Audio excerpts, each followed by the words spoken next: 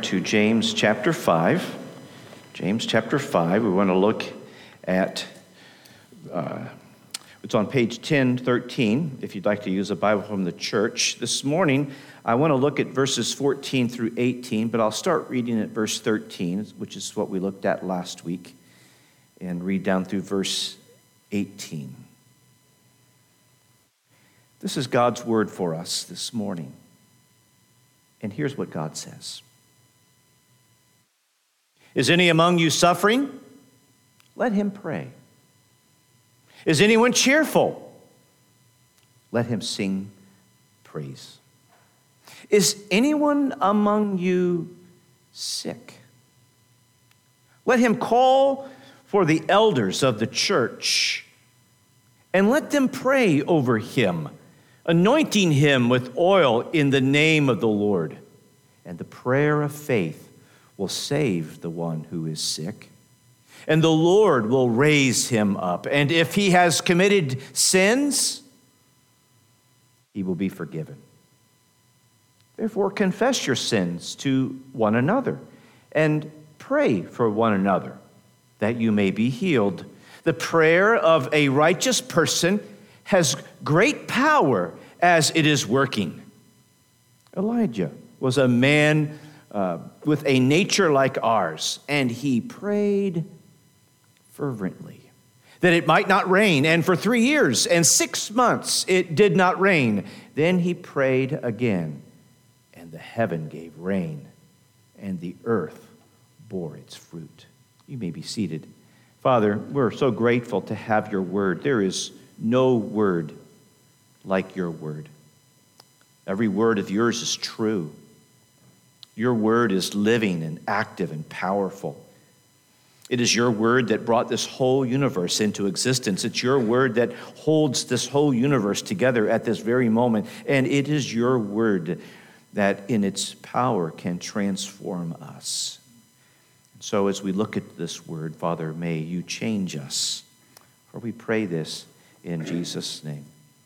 Amen. Verse 14 asks the third question in these series of questions. Is anyone among you sick?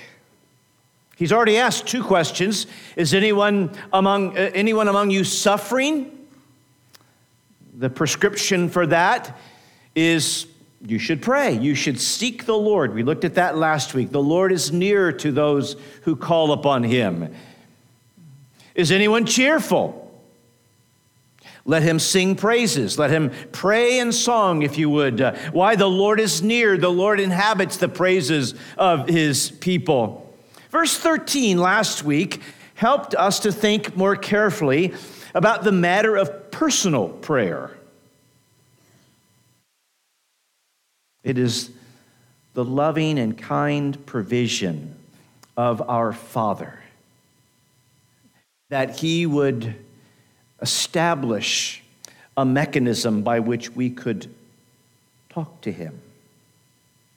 And no matter what state of life we find ourselves in, whether we are suffering or whether we are cheerful, then we have a Father who is near to us, a Father who delights to have us talk to him, a Father who has made a way for us to access his throne personally.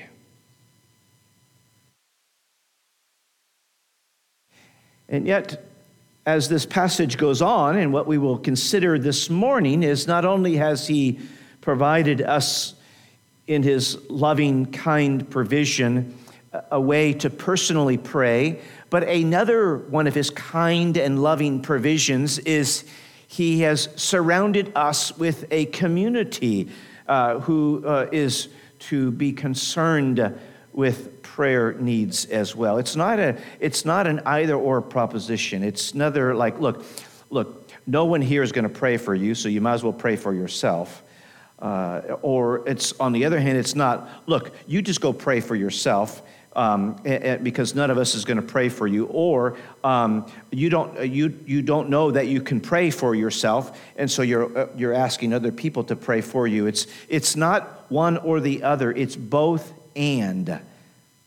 The Lord gives each of us direct access through the blood of the Lord Jesus Christ, and the Lord surrounds us with some of his people who can be engaged in community aspects of prayer. And particularly, as he's asked the question, are you suffering? Well, then you pray about that. Are you cheerful? Then sing God's praises concerning that. Are you sick? Now, I don't think he means that if you're sick, you shouldn't be praying for yourself. In fact, even the term suffering is a broad enough term that suffering could be from physical sickness and that sort of matter. It's not restricted to that, but it can include that. I would suggest to you that the progression here is that perhaps after one has sought the Lord his own self or her own self, and the sickness is lingering, or perhaps even the sickness is worsening. He says, then involve others in that prayer. And there's two angles that he involves others. First, he involves the elders of the church in that prayer. But then when you get to verse 16, he involves the whole community. So let's look at those one at a time, particularly at this matter of let him call the elders. So it's an interesting diversion here. Are you suffering? You pray. Are you cheerful? You pray. Are you sick? Call the elders. Let's think about that for a little bit. First of all, what's the nature of this sickness? Well, it probably is a physical ailment. 18 times in the New Testament, the word here, sick, it refers to a physical ailment, if you would, a disease, a bodily disease. And yet, 14 times in the New Testament, this term that is worded sick here is used to refer not so much to a physical ailment, but to something along the lines of a spiritual or an emotional weakness. In other words, this sick could simply be, are you weary? This sick could be, are you despairing? So it doesn't have to be a physical ailment. It could be either. And of course, oftentimes, if you have a prolonged, sustained physical disease, that comes with it the emotional and spiritual weariness and despair. And so in some cases, it's all of the above. A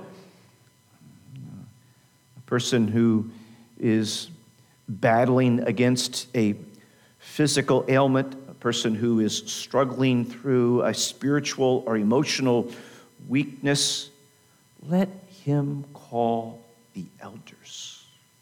Now, in the scriptures, the New Testament, a local church has two enduring offices, the office of deacon and the office of elder. An elder, oftentimes known as a pastor, is charged in the scriptures with the task of providing spiritual care and oversight to the flock, to the congregation. And so here he's saying to the person who is battling some sort of ailment or weakness, call the elders of the church. Now, let me just I don't want to wander off the trail too much here, but let me just touch on something here. Call the elders, that presupposes that you are a part of a local church. I mean, if you're not a part of a local church, who are the elders that you're supposed to call? Because the office of elder is not a universal office of a person roaming the land. An elder is someone who has been called by a local congregation to provide oversight for that particular flock.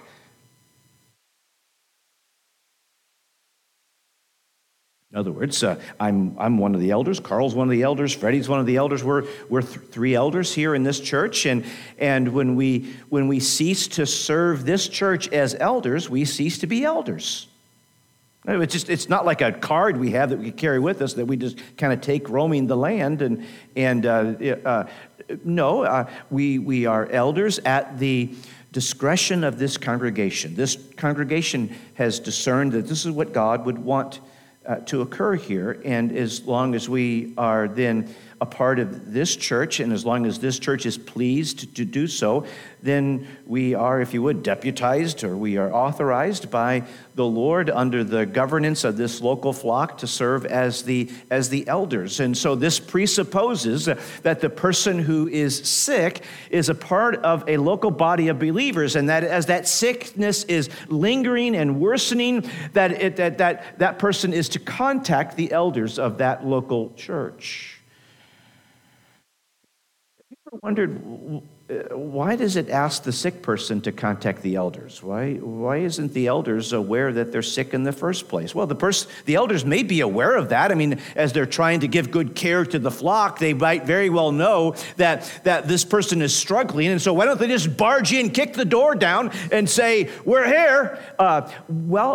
Because I think faith plays an important role in the dynamic that's going on here, and the person who is struggling with this illness is to believe what God's word says about what could be a possible corrective or prescription or cure for their sickness. And God's prescription here is that God might be pleased to work through the elders of the church that person belonged to. And so therefore, out of faith, this person contacts the elders and said, "I'm sick.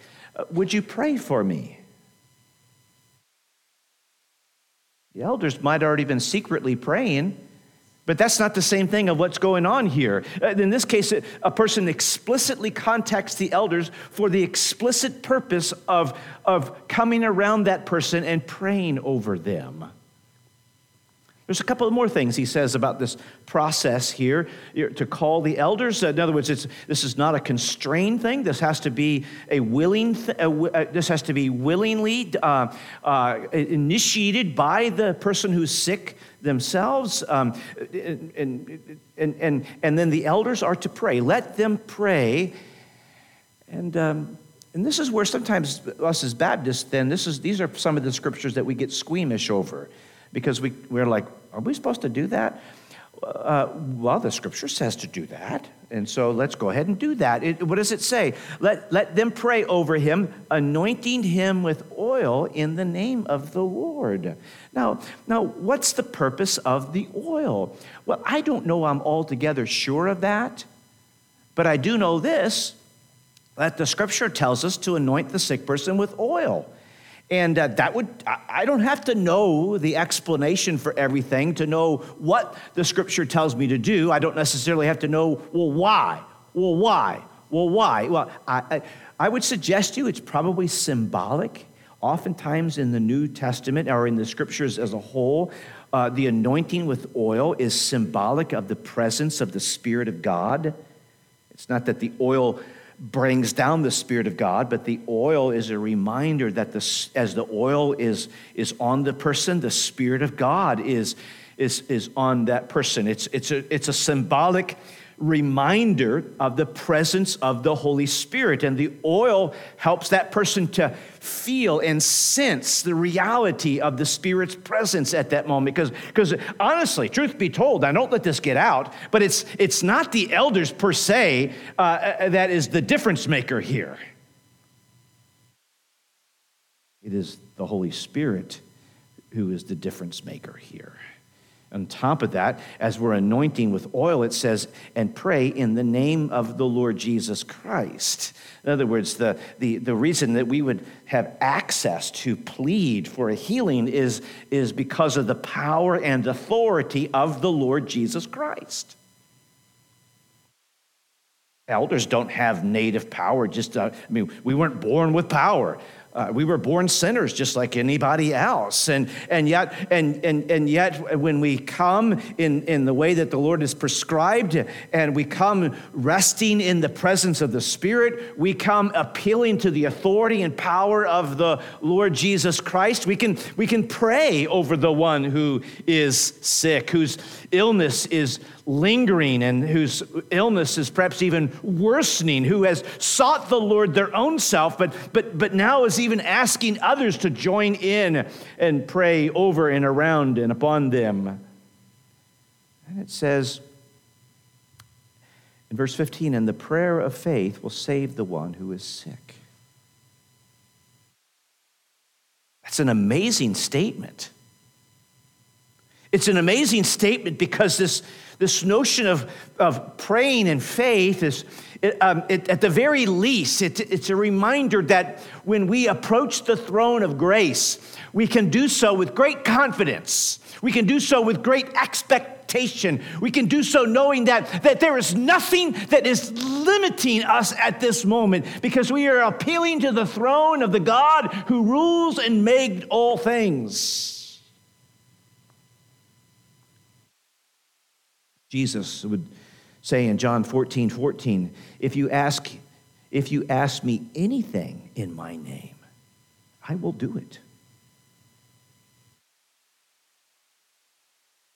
Again, those feel at times like frightening statements because there are people who take those statements out of their context and twist those and distort those for goofy purposes. But just for a moment, let's just soak this in, and that is that God's heart is for his children. And when his children are hurting and struggling, then God's heart is for his children. And God wants the elders of that church to pray, believing that, God, you love this person. God, you care for this person. And may this person feel this and know this. And God, we are expecting you to heal this person. Not that we're ordering God to do what we think he ought to do,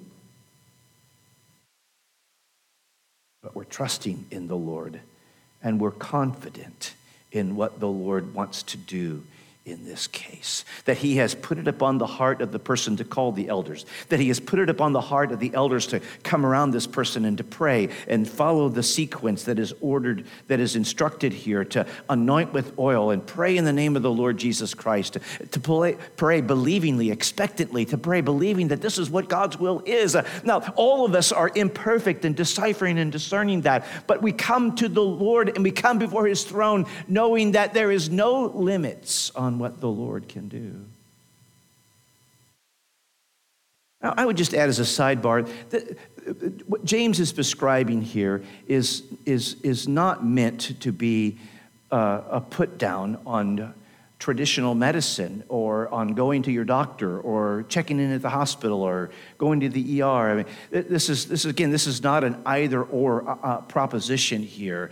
Those things can be done in faith, trusting in the Lord as well. And yet there's something particular about this episode in terms of how when people are sick, we should not be dismissive of the power of God to just heal.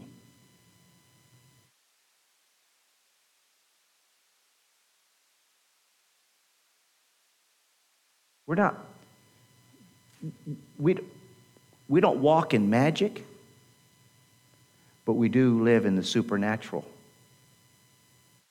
We do believe that there's a God who is right smack dab in the middle of this world that he's made. And he can fix, and he can cure, and he can heal. James goes on to qualify. He says, now, the prayer of faith will save the one who is sick, and the Lord will raise him up. And if he has committed sins, he will be forgiven. It's an interesting if. He says, if. Not all sickness is a direct result from particular sins. That's not always the case.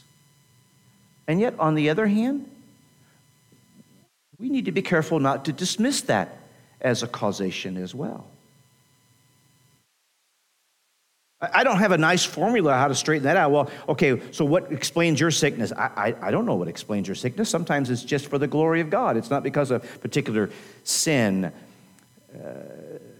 And yet, what we need to remember here in our modern world, where everything has a materialistic explanation or naturalistic expectation, is not all sickness is rooted in cellular or molecular disease. Some sickness is actually rooted in human functionality. Someone has sinned against us, and the effects of that sort of abuse.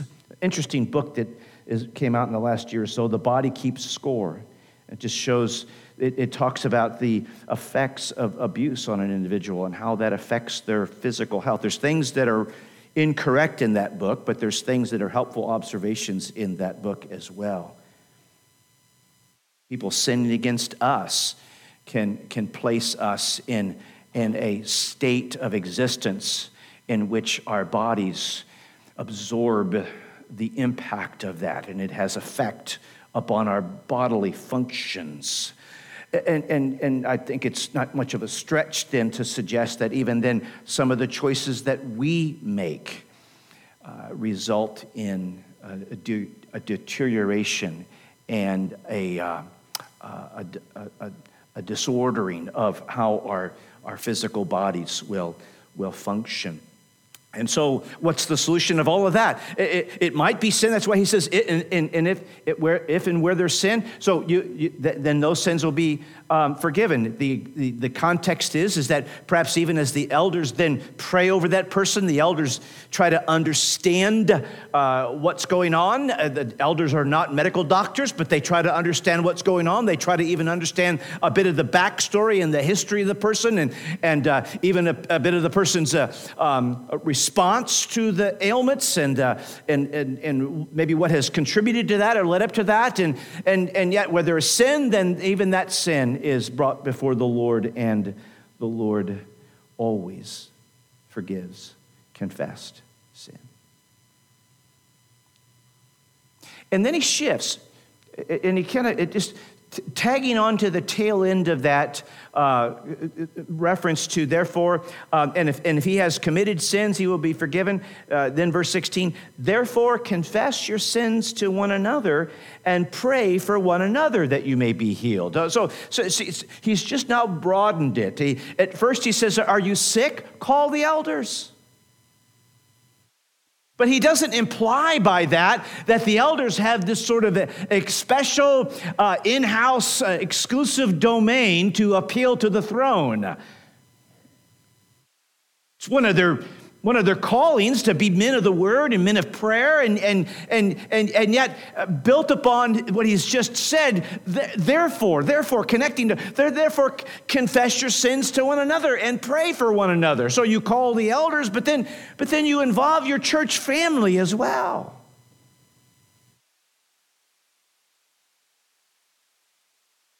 I mean, what do you call a group of people who regularly meet together? And in the course of their habitually meeting together, they pray for each other, and they acknowledge their sinfulness to each other, and they even own up to their sins. What do you call that when people regularly meet and pray and confess their sins to one another? What do you call it? You call it church. I mean, what James is describing here is church is not just a religious perfunctory place that we show up at, but it's actually a gathering of people that we're a part of. And within that people, there is a lot of one anothering occurring amongst one another. James just lists two of the one another's. There's over 40 types of one anothering in the New Testament. These two one anotherings are you confess your sins to one another and you pray for one another. And really what he's advocating is that we understand church to be a culture of people who are oriented toward praying for and caring for and aiding each other in our spiritual development.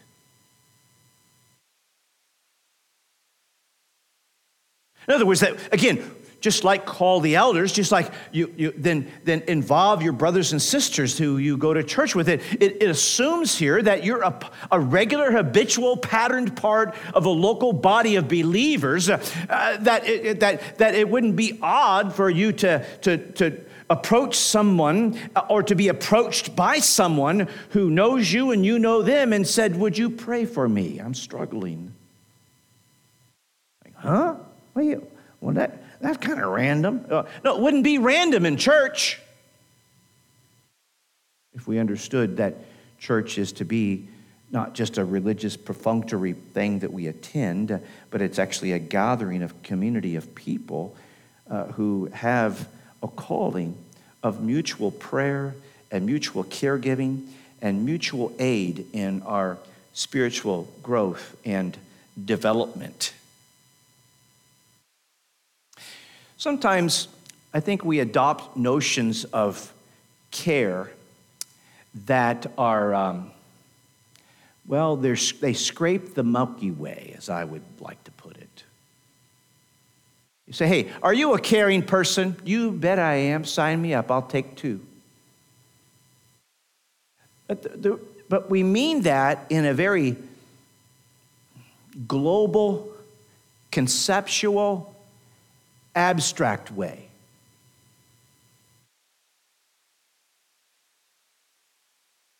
And that's just a lot easier. It's easier to care for people globally, conceptually, and abstractly. Because you don't have to get into the mess of anybody's stuff that way. I love everybody all the time, everywhere. I just can't stand you, or you, or you.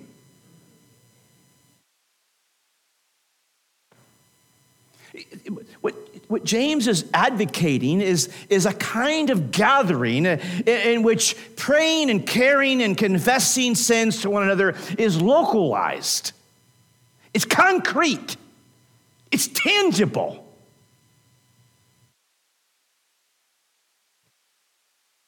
So it's not just, I agree to that, whatever. Yeah, and just pray for each other and confess your sins to one another. I'm never going to do that, but I agree with that, But it's like, no, these people whom you habitually gather with, who know you and you know them,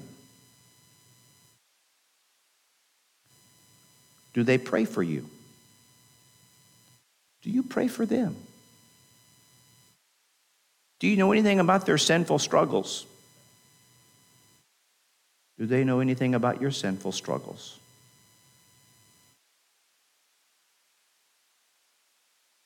James is describing a culture of care that is local, concrete, and tangible, something that has to occur as we develop closeness and relationship with each other. And yet, as we develop closeness and relationship with each other, then we roam around our gatherings with an alertness. We roam around our gatherings with an availability. We roam around our gatherings with an activeness.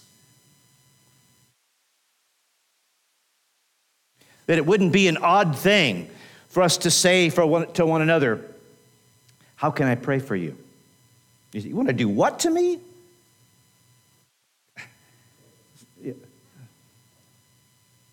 Isn't it odd that would feel like an odd statement in a church gathering?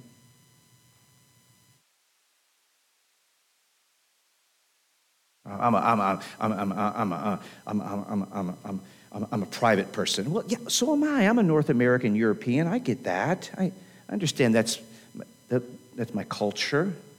But I also understand the culture that James is trying to describe here, and that is those whom you habitually, regularly gather with should be the ones whom are praying for you and you are praying for them.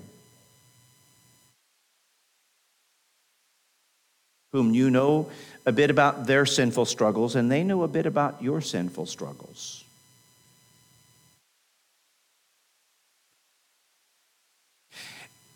And yet then he adds a little kind twist to that, I think. So he's advocating a closeness for mutual care and mutual prayer and mutual aid. And yet I think when he goes on to say the prayer into verse 16, verse 17, the prayer of a righteous person has great power in its working. Might I suggest to you that in a kind way, he's also advocating that when you do ask for prayer, when you do confess your sins, you do have an element of discernment to that. Who are you going to ask to pray for you? Who are you going to confess your sins to? Someone who tweets a lot on Twitter? Don't do that. You want somebody who maybe kind of reaches toward this descriptor here of if I want someone to advocate to the throne for me, I want a righteous person to do that.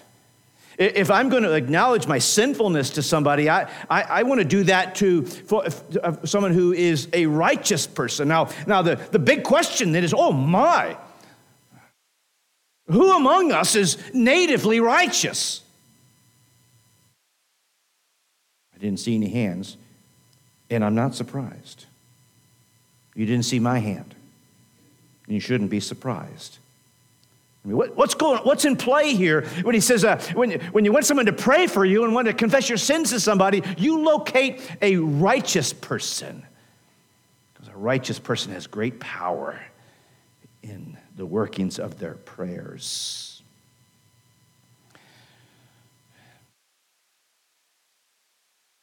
A righteous person is someone who belongs to Jesus.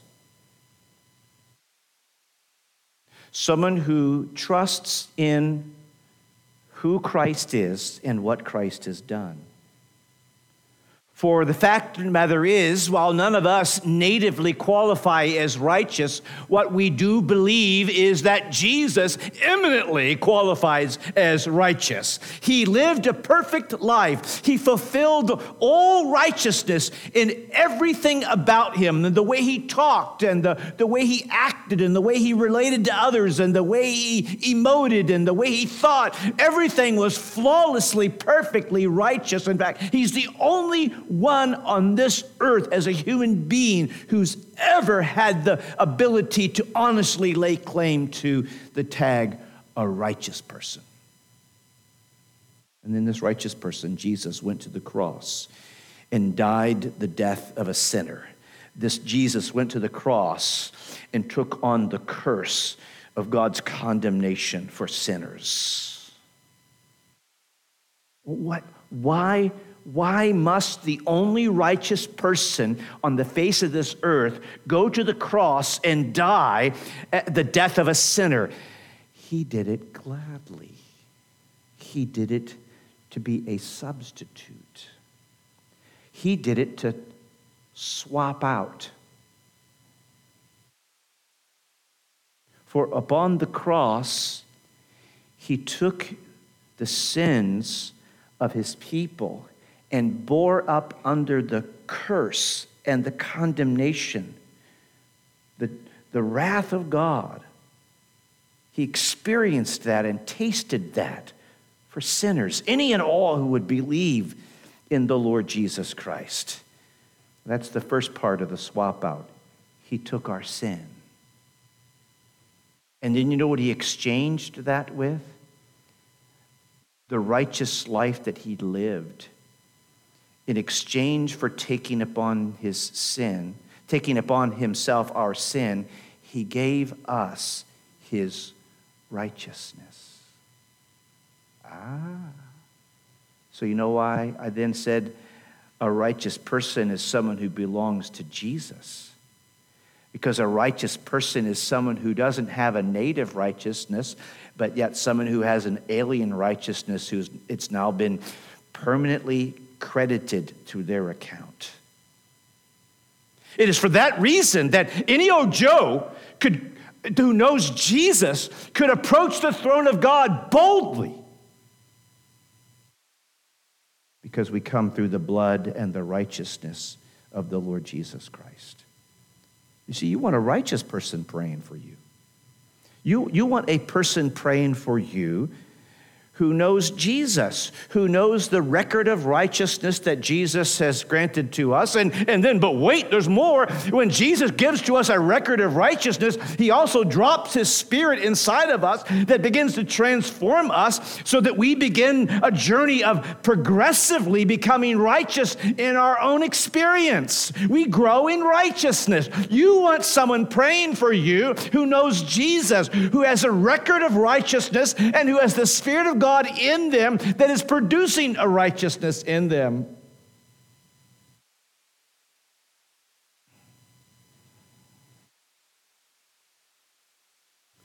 See, we become righteous through faith in Jesus Christ, and we grow in righteousness through faith in Jesus Christ. So we want a righteous person praying for us. We want to be that righteous person praying for others. Not righteous in and of ourselves, but righteous because of the blood of Jesus, righteous because of the righteousness of Jesus, righteous because of the indwelling Holy Spirit within us. We want to belong to Jesus. Why? Because someone who belongs to Jesus has the Father's ear.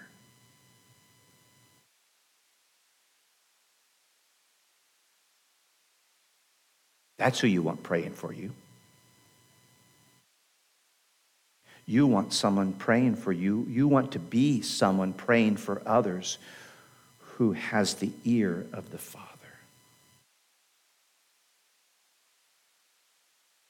I would suggest to you that's what is the underlying motivation when it describes Elijah. Elijah was a man with a nature like ours. He prayed fervently.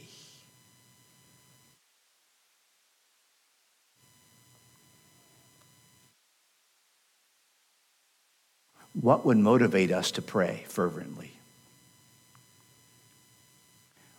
We believe the Father is listening. Get away from me, kid, you're bugging me. Well, that one's not going to motivate you to pray very often, is it? But come, dear child, tell your Father what is upon your heart. Tell me. Tell me for your own state, but tell me because of your brother or sister who is sick and struggling. Tell me. It is the loving, kind provision of our Father to grant us this critter we call prayer. That we have access into the very throne of God. That through the blood of Jesus Christ and his standing of righteousness, we come boldly into his presence. So that as we are struggling, as we know people around us who are struggling, we appeal to the throne of grace that we might receive help and mercy in our time of need. What do you call it when a group of people who regularly meet together faithfully pray for each other? You call that church. Father, thank you for your word. Thank you for all that your word teaches us. Thank you for what you have taught us from your word about prayer. Father, we are not self-made people. We don't even aspire to be self-made people. We want to be the sheep of your pasture. For we are, as a part of your family, a well-cared-for flock. You are good to us. You give us your ear. You invite us to come into your presence. You hold us. You sustain us. You give us all the grace that we need. And even in our moments of most profound felt weakness, you teach us and grant to us your strength. Thank you for prayer. For we pray these things in Jesus' name.